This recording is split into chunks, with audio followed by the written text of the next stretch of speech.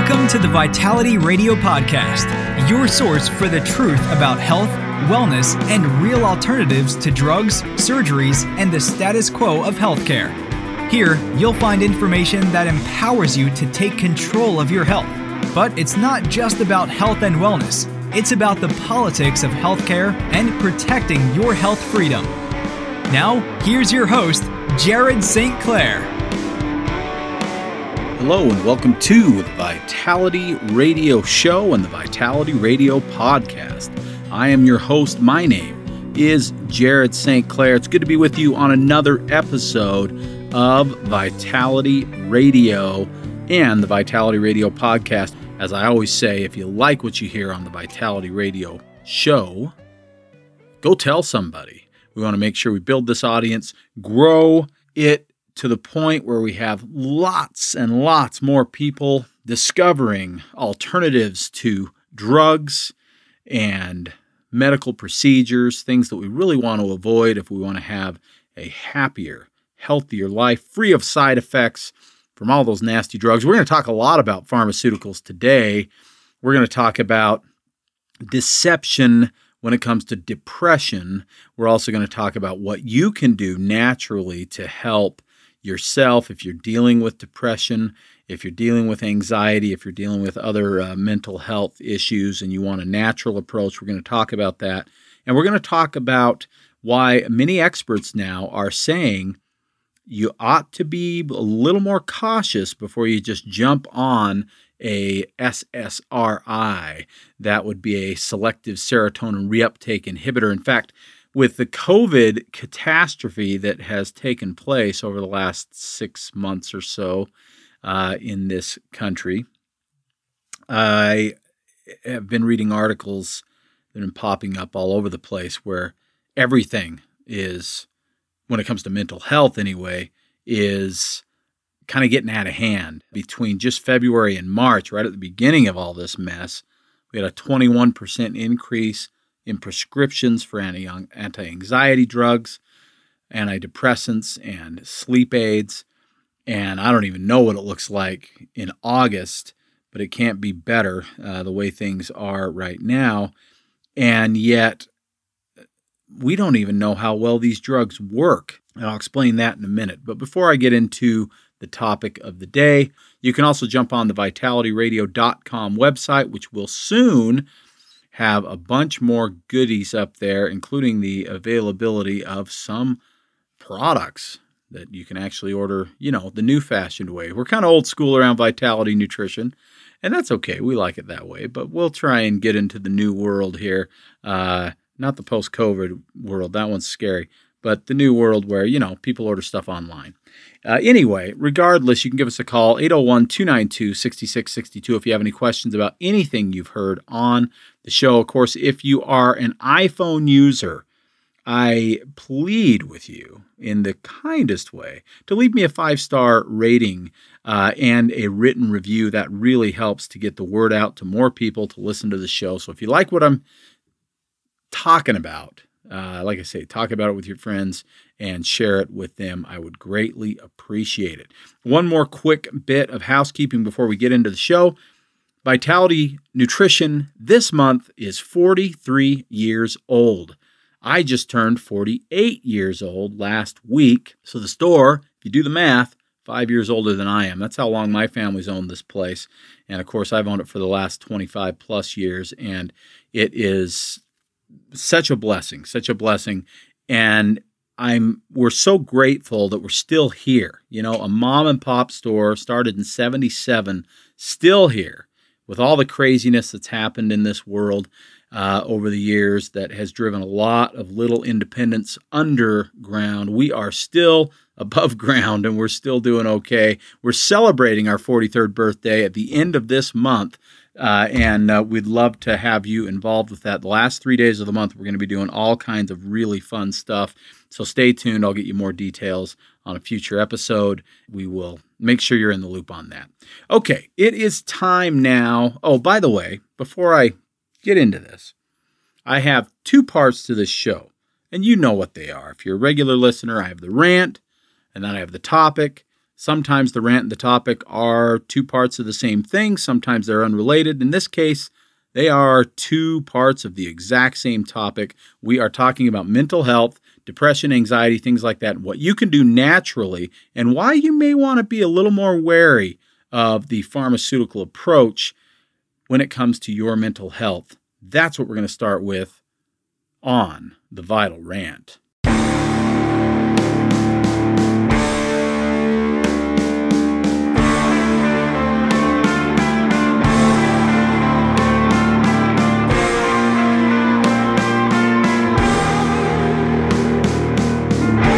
In a world full of often confusing messages about health, let Jared be your guide through the smokescreens of corporate greed, media bias, government ineptitude, and propaganda. When you see what is really happening, you'll be ranting too. It's time to expose the hidden agendas. It's time for the truth. It's time for the Vital Rant. Okay, as I stated before, there are some alarming reports coming out almost daily about the state of our mental health amidst the COVID-19 catastrophe. As such, I do feel it's a good time to discuss depression and what can be done to positively impact our mental health, especially if you're one who is considering medication or is currently on medication. You may want to listen here. Now, before I go any further, know that I am not a doctor. I'm certainly not your doctor, and I am not paid to give medical advice, nor can I do it legally. And so, what I say on Vitality Radio is my opinion. I believe it is a very educated opinion, but it is still only my opinion and is not deemed to be medical advice, or at least it shouldn't be. If you are on a medication for depression or anxiety or things like that, and you are considering going off of said medication, please discuss it with your pharmacist or your doctor to make sure that you do it correctly, because it is very dangerous potentially to come off of these things, particularly cold turkey, and I don't want anybody putting themselves in harm's way at all. So just wanted to throw that out there first. An article in Psychology Today by a guy named Leonard J. Davis goes something like this. I'm just going to read a few portions of it. For the past 5 years, in my recent book, Obsession, A History, he says, I've been questioning the effectiveness of Prozac-like drugs known as SSRIs. That's a selective serotonin reuptake inhibitor. I've pointed out that when the drugs first came out in the early 90s, there was a wildly enthusiastic uptick in the prescribing of such drugs. Doctors were jubilantly claiming that the drugs were 80 to 90% effective in treating depression and related conditions like OCD. In the last few years, those success rates have been going down, with the New York Times pointing out that the initial numbers had been inflated by drug companies suppressing the studies that were far less encouraging. But few, if any, doctors or patients were willing to hear anything disparaging said about these wonder drugs. Now, put yourself in the shoes, if you aren't actually one of these people, in the shoes of someone who's been helped by one of these drugs. You feel better. You feel more balanced.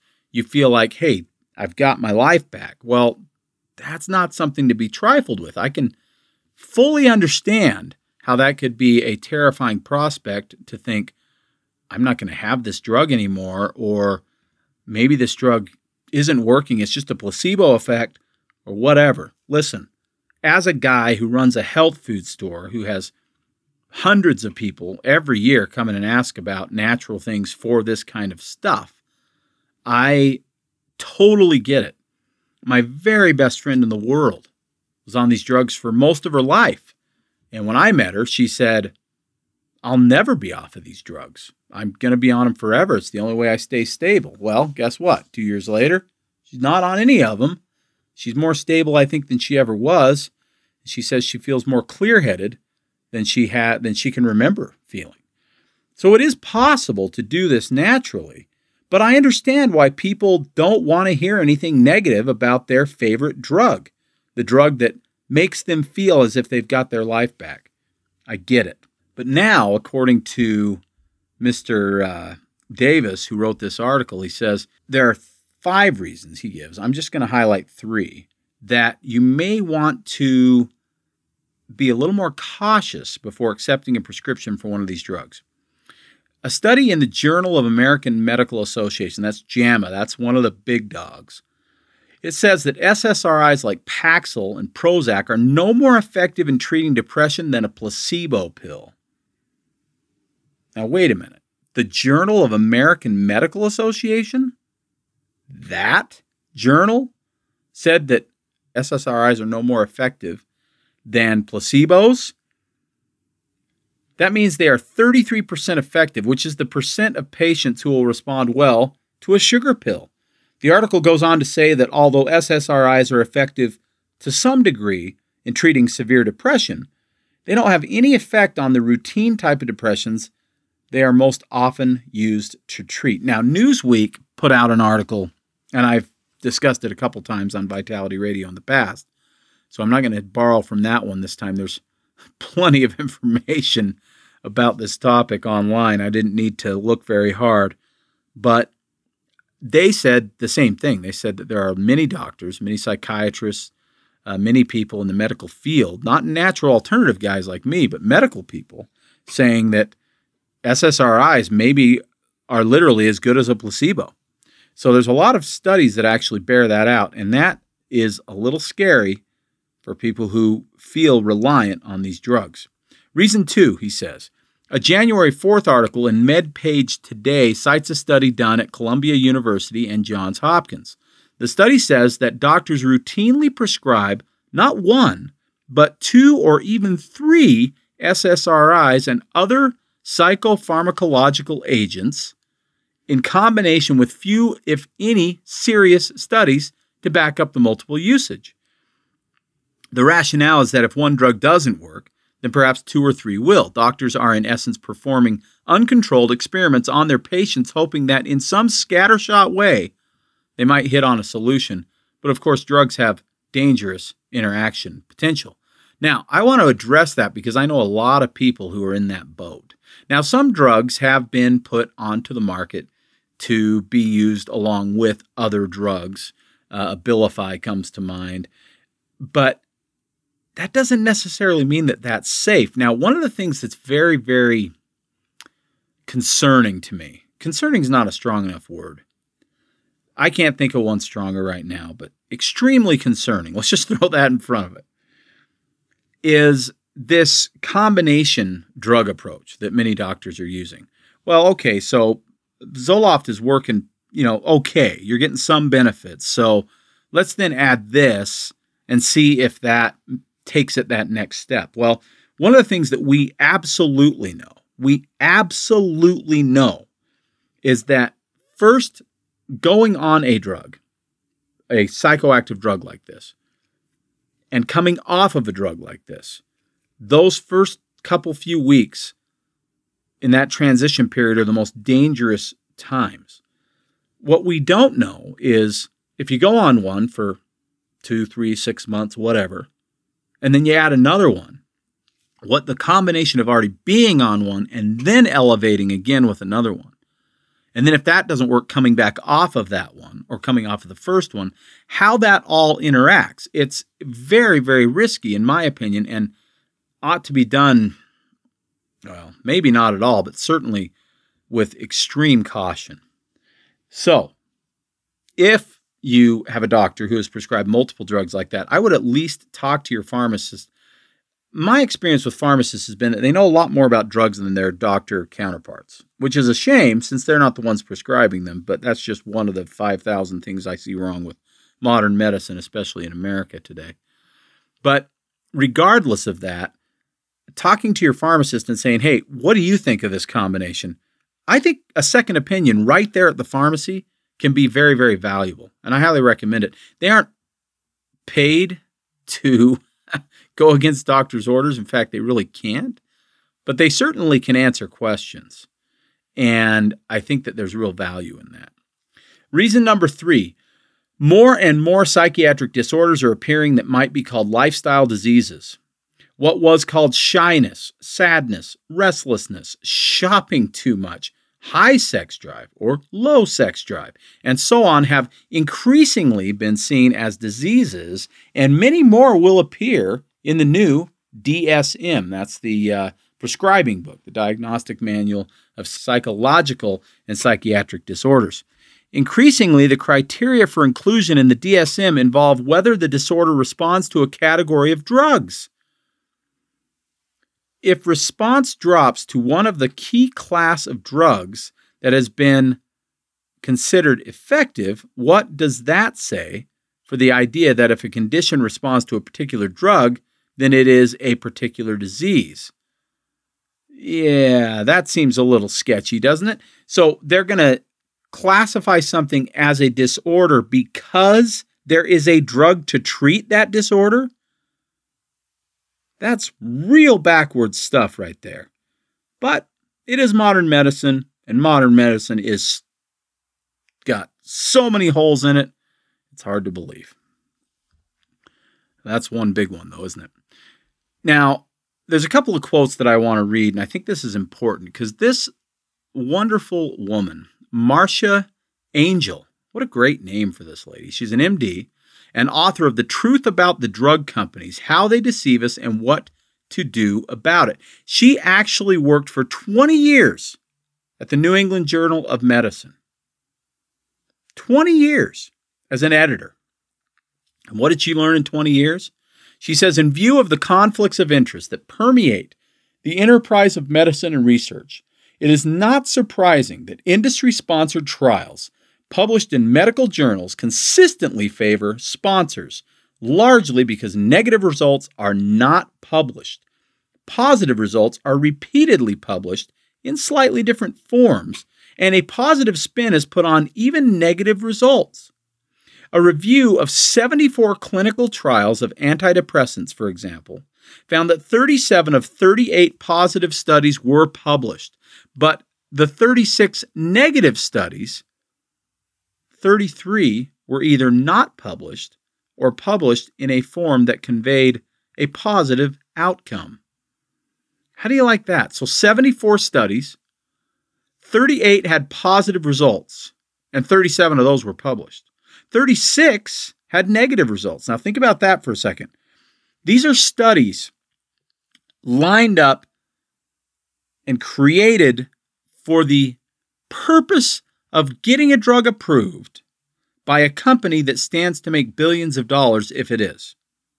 So all of these studies were designed to get a positive result. And yet 38 out of 74 got a positive result. 36 out of 74 got a negative result.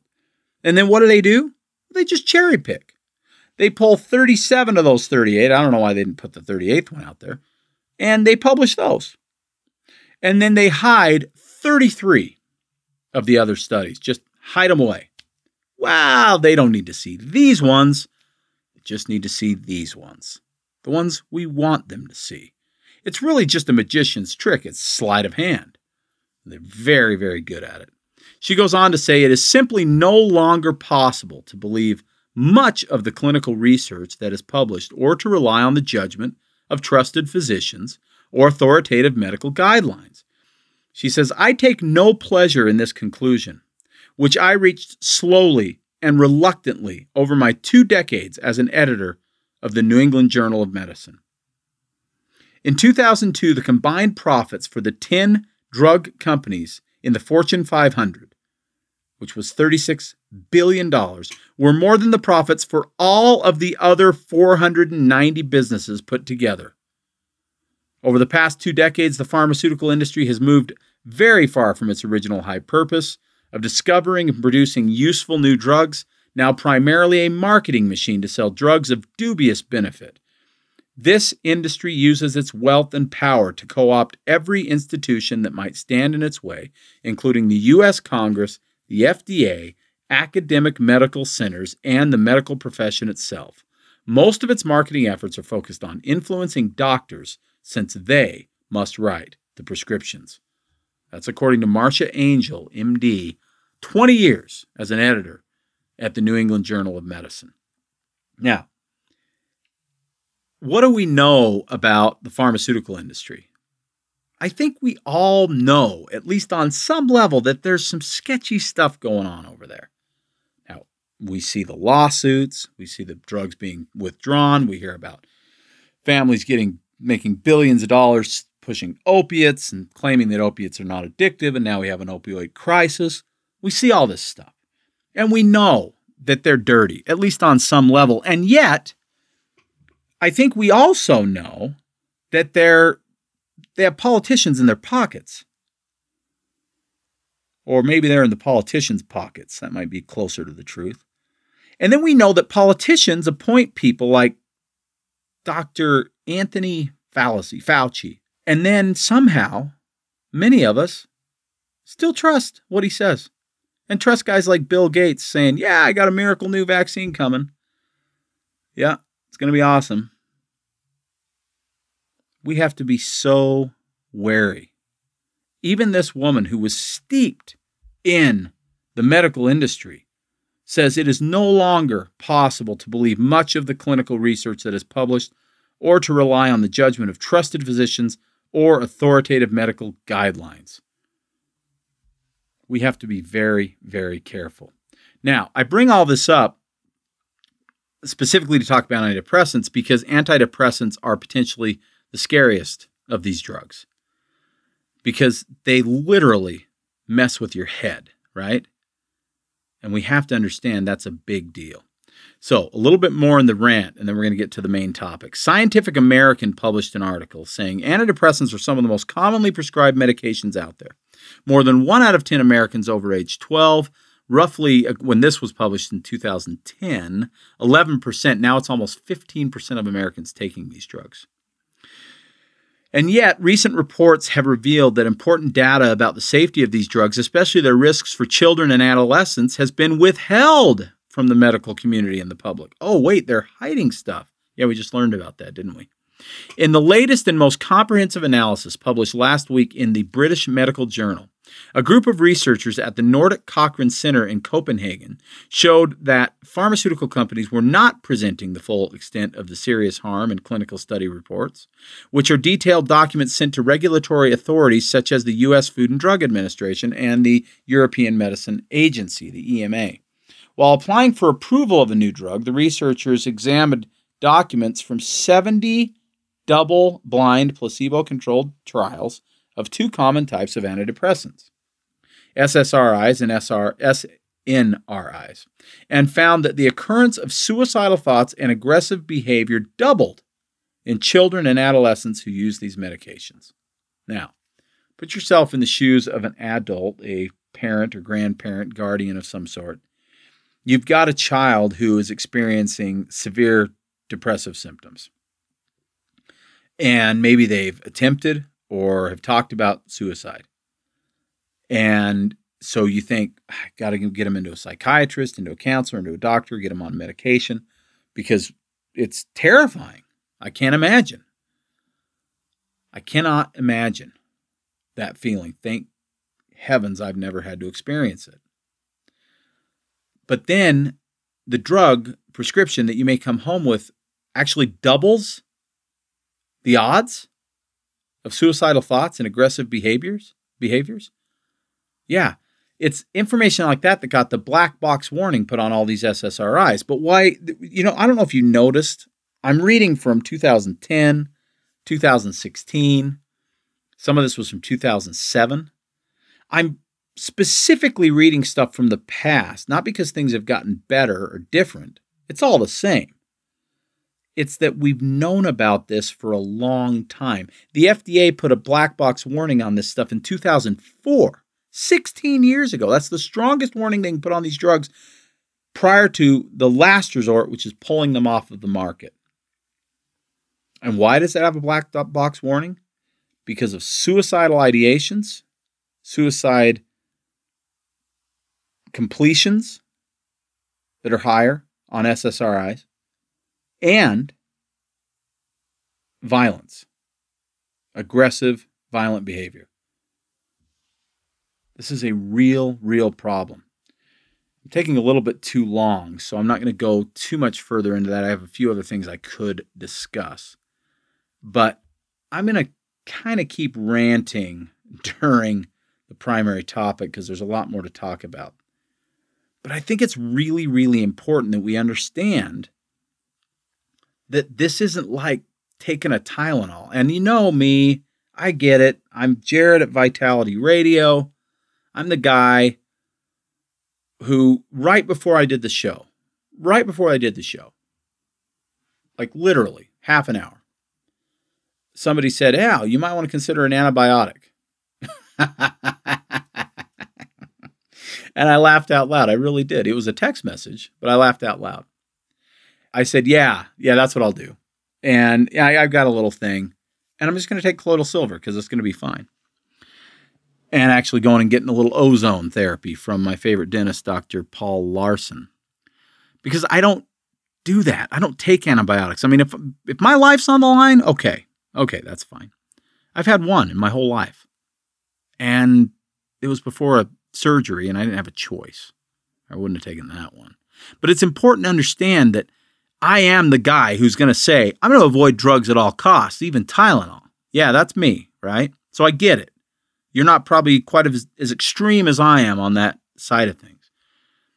But antidepressants, no matter how okay you are with what your doctor prescribes as a general rule, or how little you might question it, this is one you need to question, especially if it's for your child, because there are inherent dangers. And I'm telling you, we don't know how bad it is. That's the rant for today. I'm going to cut to a break. When we come back, I'm going to give you some natural alternatives. I tapped the knowledge base of a wonderful naturopathic medical doctor. And it's kind of a 50-50 thing. I'm going to give you a lot of her ideas, a lot of mine, when I come back talking about ways that you can take care of yourself and your mental health naturally, short of medicines, if at all possible. That's what Vitality Radio is all about. I'm Jared St. Clair. I'll be right back. This is Vitality Radio. After decades of helping people with their nutritional supplement needs, I have observed something that seems almost universal. People seem to have a lot of products that they have experimented with. Some might have been recommended by a blogger online, others from a magazine article, and yet another by a friend or family member. Information is coming at us at a rapid pace nowadays, and everyone has an opinion. The problem is that there is only one really big wild card in health and nutrition, and that wild card is you. I know you've heard the infomercials, seen the ads, or talked to that neighbor who has that cure-all product that can do it all for your health. The problem is that supplement doesn't exist. What's right for your neighbor isn't always right for you. At Vitality Nutrition, we've been asking the right questions for years. What I mean by this is, we don't just sell supplements, we consult with our clients and ask them the key questions needed to make sure we match the right supplement to the right person. If you feel better about a team approach to your health, give us a call, and one of our well-educated Vitality team members will answer your questions and help you find just what it is that you need to address your health concerns, naturally. You can reach us at 801-292-6662. That's 801-292-6662. Or drop us an email, info@vitalityradiopod.com. That's info@vitalityradiopod.com. Welcome back to Vitality Radio. I am your host. Each and every week, my name is Jared St. Clair. It's good to be with you again on another episode of Vitality Radio and the Vitality Radio podcast. Back to depression. We're going to talk about it right now. Dr. Talia Marchegiani. I hope I'm saying that right. Marchegiani. This is not someone I know. I found a really great article, though, on a natural approach to depression. And I love what some of the stuff she says. She's a naturopathic doctor, and I'll try to keep it straight for you when she's speaking versus when I'm speaking. But this is what she says. Naturopathic doctors understand that the mind and body are connected. Science has long established the relationship between the digestive system and mood, often termed the gut-brain connection, and the connection between the mind, mental health, and the immune system, even establishing an entire field termed psychoneuroimmunology, linking depression to inflammation in the brain and body. Psychoneuroimmunology. I really like that, actually, because it ties it all together, which it's always been, but I'm going to talk in a little bit about how it often isn't treated that way. Are we treating depression the wrong way, she asks. When it comes to our conventional healthcare model, mental health conditions are treated as separate from the rest of the body. In mainstream medicine, depression is largely treated as a brain chemical imbalance. It is thought that deficiency in the happy chemicals in the brain, like serotonin and dopamine, influence mood and must be corrected with antidepressants. Despite emerging science about the brain, emotions, and mood, mental health conditions are commonly viewed as something that has simply gone wrong in the brain. Now, my 2 cents. This stacks up so beautifully with how modern medicine looks at everything. Let's isolate the chemical that might be missing and put more of it in there. Simple.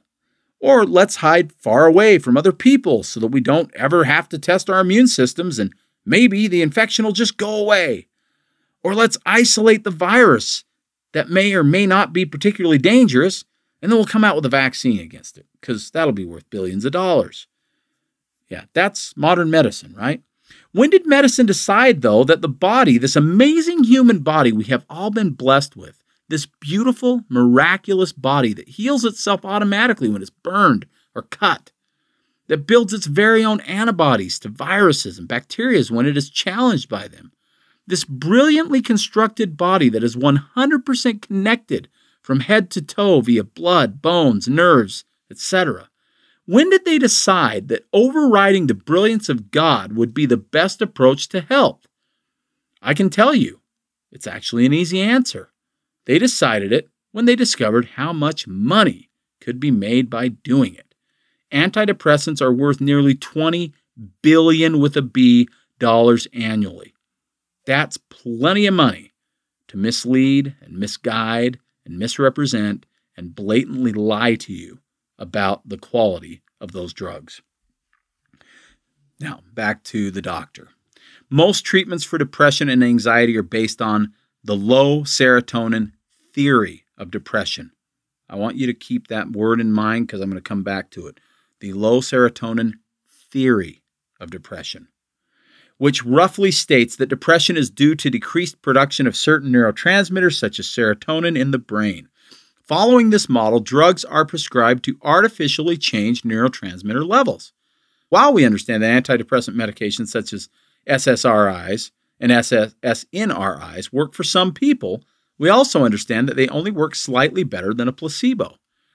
When starting SSRIs and SNRI drugs, patients experience an immediate increase in neurotransmitter levels in the brain. Now, this is important. However, it takes 2 to 4 weeks before they are noticeably seeing changes in mood. This points to the fact that the proposed mechanism, increasing neurotransmitter levels, may not in fact be how these drugs work. However, it is in the interest of the pharmaceutical companies manufacturing such drugs to perpetuate the idea that antidepressant medications are restoring the natural chemical balance in the brain, despite a lack of evidence that this is even the case. Okay, back to my thoughts. So here's the thing I mentioned. This is a theory that doubles suicidal ideations, a theory that has almost 15% of Americans on these drugs, a theory whose drugs have been implicated in over 95% of mass shootings in this country, a theory that may not actually be reality. And now back to the article. This is furthered by a paper published by the Neuroscience and Behavioral Reviews last year that challenges the low serotonin theory of depression, stating that improvement on SSRI medication might be the body overcoming the effects of the drugs, rather than the drug assisting patients in feeling better. This may explain why patients feel worse in the first few weeks of starting antidepressant medications. The authors venture to say that antidepressant medication may in fact be creating an obstacle to cure in patients with depression, making it harder for patients to recover in the short term. The authors of the study argue that most forms of depression provide an evolutionary advantage by providing the body with natural and beneficial adaptations to stress. Now that's powerful stuff. Very powerful. So what the Neuroscience Behavioral Review study is saying is that SSRIs may actually be causing people to feel worse, and then when they start to feel better a few weeks in, they think they're feeling better than they did before they went on the drug in the first place, where that may not actually be the case. And how do they explain that you get an immediate uptick in serotonin when you go on an SSRI the first day, and yet you don't feel better for a few weeks? If it is a neurochemical problem, if low serotonin is the cause of your depression, then increasing serotonin should fix it. Because all SSRIs do is they keep serotonin circulating in the brain for longer. If that's all the problem is, Prozac, Zoloft, they should work immediately. Because they do work immediately. But they don't provide relief immediately. That's a big, big problem in the theory that they're working on there. But of course, you'll never hear that from the medical experts, or at least not most of them. Okay, so the doctor goes on to say, how do we beat depression naturally? Since we understand that our digestive system and immune system are linked to our mood and overall functioning, it becomes imperative that we learn how to fuel our brains, improve digestion, balance inflammation, and take proactive measures against the increasing levels of stress. Science has largely started referring to the digestive system as the second brain. Maybe you've heard of that. If you haven't, it's very interesting because there's actually more activity going between the brain and the gut and the brain, than any other two parts of the body. There's something called the enteric nervous system, a collection of millions of nerve cells that control digestive function and communicate directly with the brain. Because of this intricate connection, research has shown that irritation to the digestive system through bacterial overgrowth, gut inflammation, a variety of other mechanisms can trigger significant changes to mood. Since 30 to 40% of the American population suffers from digestive symptoms such as bloating, flatulence, GERD, otherwise known as acid reflux, IBS, constipation, diarrhea, and inflamed bowel disease, this connection is important, really important. Now, at Vitality, I often get a confused look when I start quizzing my clients who are complaining about depression, anxiety, OCD, ADD, PTSD, and so on. I start quizzing them about what's going on with their digestive health. But I'll ask you to quiz yourself. Ask the same question. What's going on with your digestive health? If you have any mental health issues, if you deal with depression, anxiety, motivational issues, OCD, ADD, and so on, do you also deal with gut issues?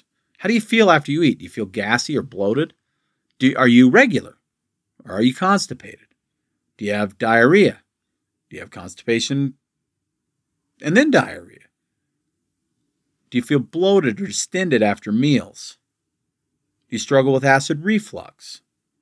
Do you belch a lot or have a lot of flatulence? These are all questions you need to ask yourself if your brain seems to not be working, because if your gut is not working, and it talks to you so much louder than your brain does, I think. If your gut's not working, your brain is going to tend to follow suit.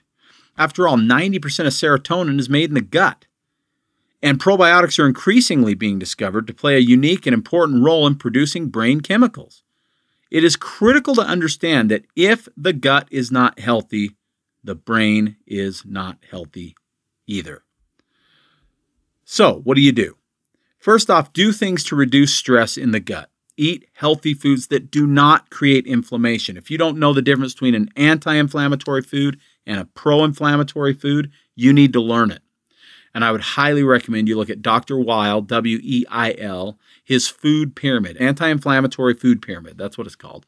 You can Google that, anti-inflammatory food pyramid, and it'll pop right up. There's pictures, which are great, but get the one that has 4 pages of written information as well. There's a lot of good information there, and it's very, very valuable. If you didn't know that some foods cause inflammation and others do not, some are actually anti-inflammatory, then you need to know that, and it will make a big difference in your overall health. Remember that 85% of disease in America is inflammatory in nature. So we got to reduce the inflammation if we're going to be healthy. And we know that brain inflammation is involved in really serious stuff like Parkinson's and MS and Alzheimer's, dementia, and so on. But it also is involved in anxiety, depression, and so on and so forth. So very, very important to look at the gut first. If people are struggling with their gut, or if they have a long history of antibiotic use, even if it was way back when they were little, in fact, especially if it was way back when they were little, then I always recommend my favorite probiotic. It's called Just Thrive. And I recommend something that nobody wants to hear, but you need to hear it because it is just the truth. You got to take it for 6 months. You're going to notice benefits before 6 months is out in almost every single case. But it gets better and better and better because in this case, unlike what I talked about with the SSRIs where they work immediately to kick up the serotonin, you're talking about 100 trillion little guys down there that are supposed to be hanging out and doing their thing and building up our immune system and building up our brain power and building up our gut health and so on and so forth. And if you have way less than that, it takes time to build it up. It's literally moving in some bacteria and they're setting up shop and they're growing, and that's what we need, and it takes time, okay? They're kind of like rabbits, but there has to be a lot of them. So 6 months on Just Thrive, absolutely. But I expect people to feel better, even with mental health, within the first 1 to 2 months. And that shocks people when they hear it, but when they feel it, they always come back and thank me. It's pretty cool. And then, as I said, regularity. If you're not regular, meaning you're not going to the bathroom, having a bowel movement at least once a day, preferably a couple times or a few, but at least once a day, that is a real problem for your brain. I know it sounds weird. I get it. And I'm not saying that's where your brain is. I know where it is.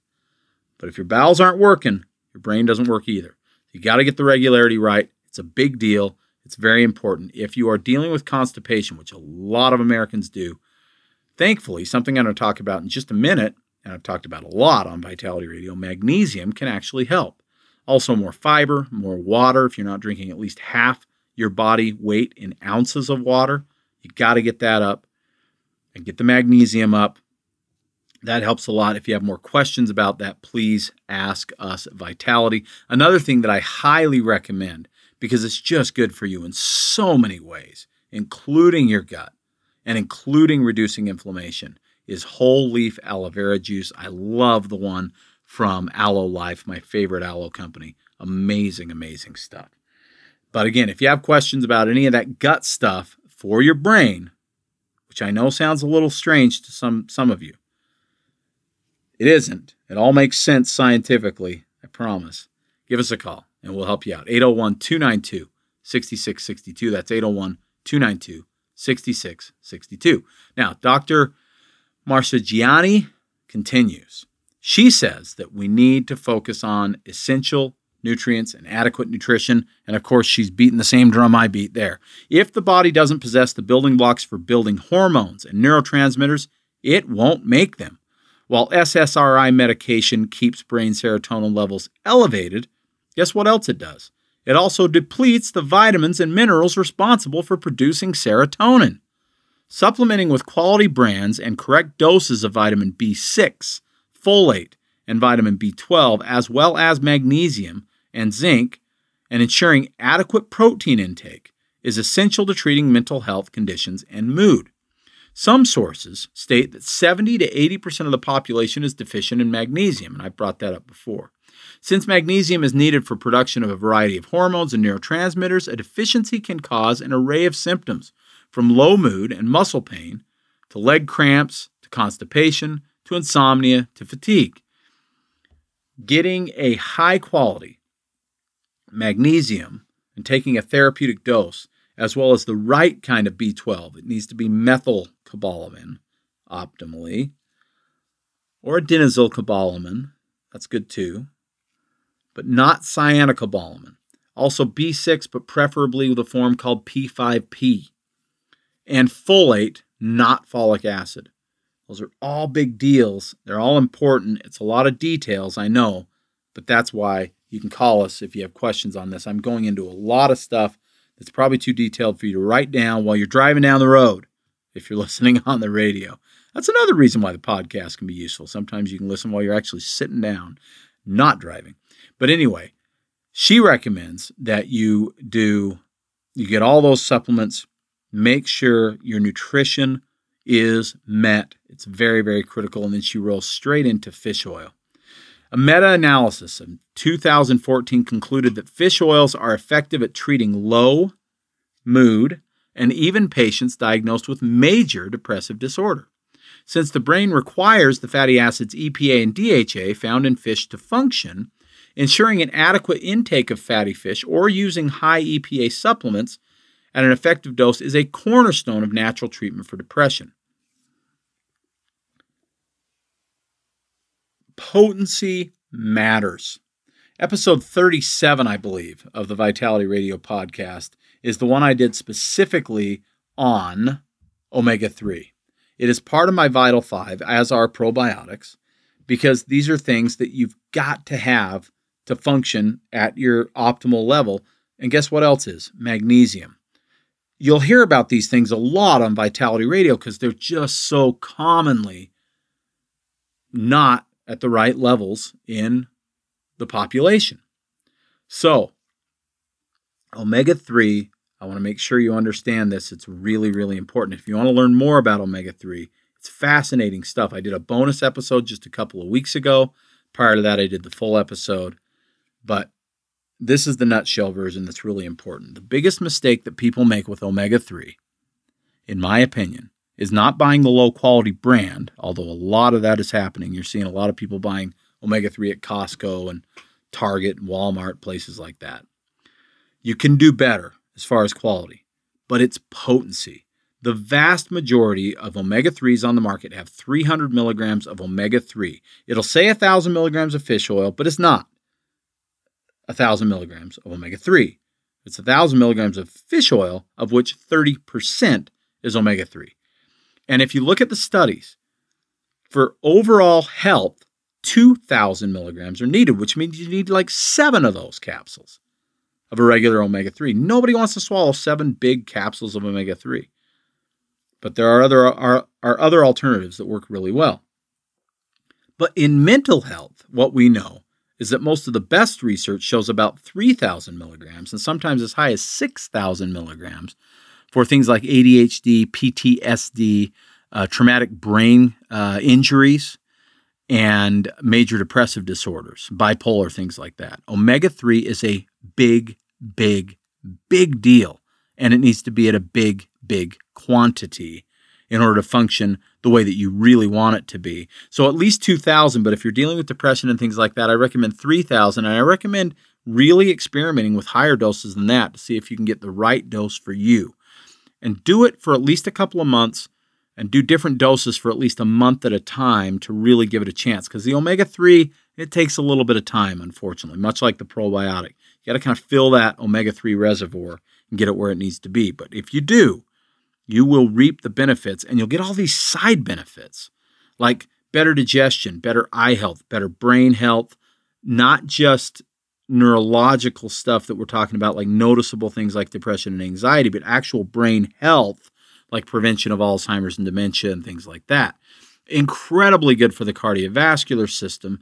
So lots of reasons to use omega-3 and use it at the right dose. My favorite is called Vital 5 Omega, and the reason it is part of my Vital 5. I was able to discover this omega-3. It's not our formula, but I was able to co-brand it with another company, and it's an amazing product. It only takes 3 capsules a day to get 2,000 milligrams instead of 7, like your typical fish oil. And it has astaxanthin and CoQ10, which are powerful antioxidants for the heart and the brain and the eyes. Awesome stuff. That's a great one. I also love one by a company called Nutrigold. Nordic Naturals makes really excellent omega-3s. There's a lot of really good ones, but you want to get one that requires the least amount of capsules so you're not having to swallow a handful if you're dealing with depression. And there are many on the market now in health food stores. And of course, we have them at Vitality Nutrition where you can get away with like 2 to 6 capsules. I know it still sounds like a lot. I know there are also liquids though.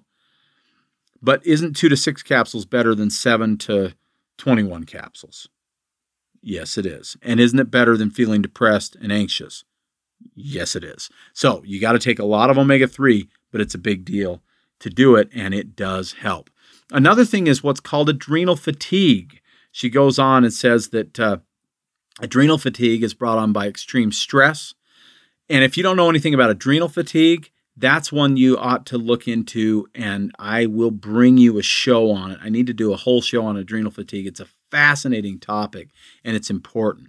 We're under stress, massive amounts of stress, maybe more than ever in America right now and across the world, really. And that's not typical of how we've been over the last few centuries. It's typical of how we've been over the last half a century or so. Dramatic, extreme stress that comes at us from all angles, and we are having a hard time adapting to it. And so our adrenals get fatigued, and when our adrenals get fatigued, we struggle with neurological function, we struggle with physical energy, we struggle with sleep. And the 3 things that you can do to calm your adrenals and give them a break are get at least 7 to 8 hours of sleep at night if you're an adult, 9 to 10 if you're a kid or an adolescent. And school's going to be really weird this year. You might be homeschooling your kids if you've decided that you're not dealing with the mask thing at school or whatever else is going on.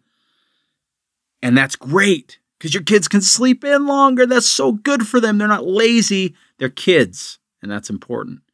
But if your kid is not going to be in regular school, he's going to be doing teleschool or computer school or whatever you want to call it, online school. That's kind of good too. Maybe that's one little blessing, little nugget you get out of this COVID thing. There's always golden nuggets and silver linings to this stuff. And maybe your kid can finally get enough sleep instead of having to get up at 6:30 to go to school after going to bed at midnight because of homework. I don't know.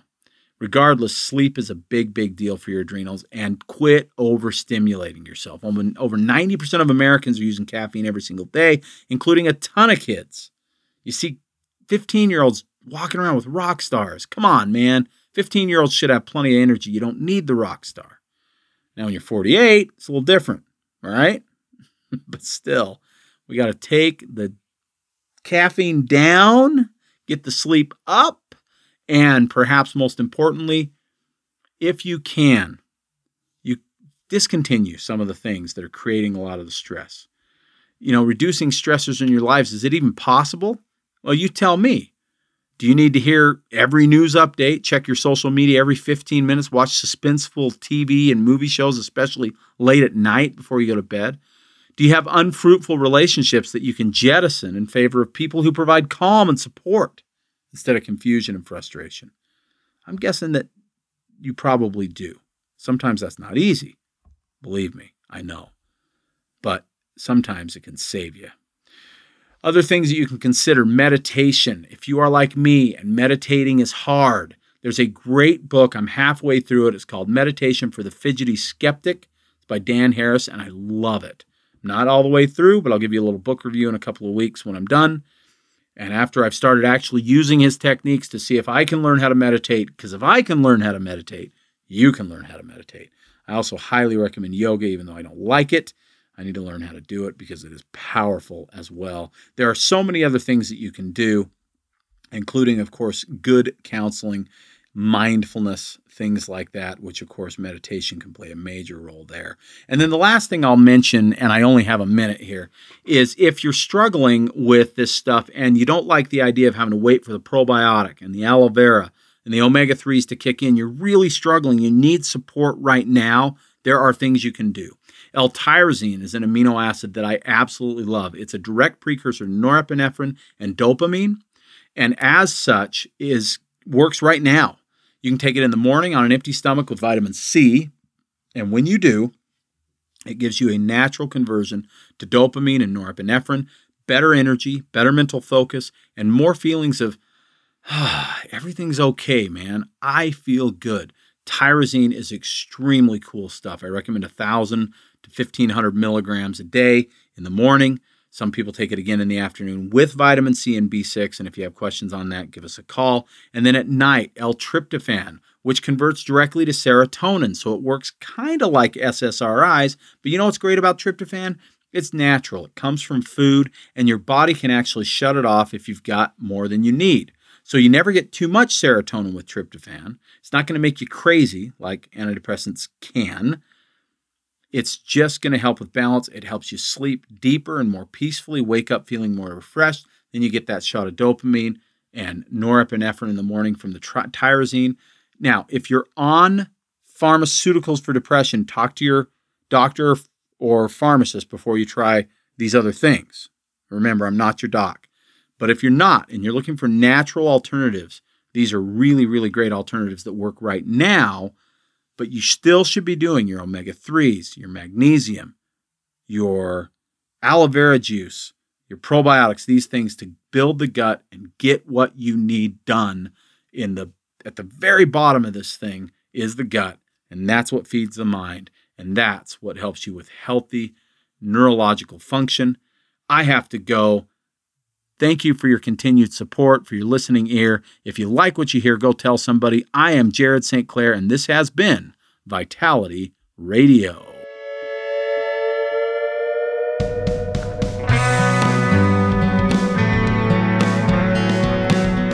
You've been listening to the Vitality Radio Podcast. Enjoy your week. In the meantime, Jared will be feverishly searching for the latest nutrition info to educate you on and wading into mounds of propaganda to help steer you through it. Vitality Radio is researched and written by Jared St. Clair, produced by Elizabeth Joy Wyndham, with very limited help from Jared. Our awesome music is by Brian Bob Young. Support Vitality Radio by subscribing and giving us a 5-star review on Apple Podcasts, YouTube, or your favorite podcast source. Don't forget to follow us at Vitality Radio on Instagram, Twitter, and Facebook. Please let us know your thoughts about this episode by using the hashtag Vitality Radio Podcast. And if you like what you hear, go tell somebody with a share, a screenshot, or an airdrop. Thank you. Hello, everyone. I hope you enjoyed this week's episode of Vitality Radio. Just a reminder that this podcast is for educational purposes only. This podcast has not been evaluated by the FDA. This podcast is provided with the understanding that the information shared is not intended to diagnose, treat, cure, or prevent any disease. This podcast is not a substitute for professional care by a medical professional. Thank you.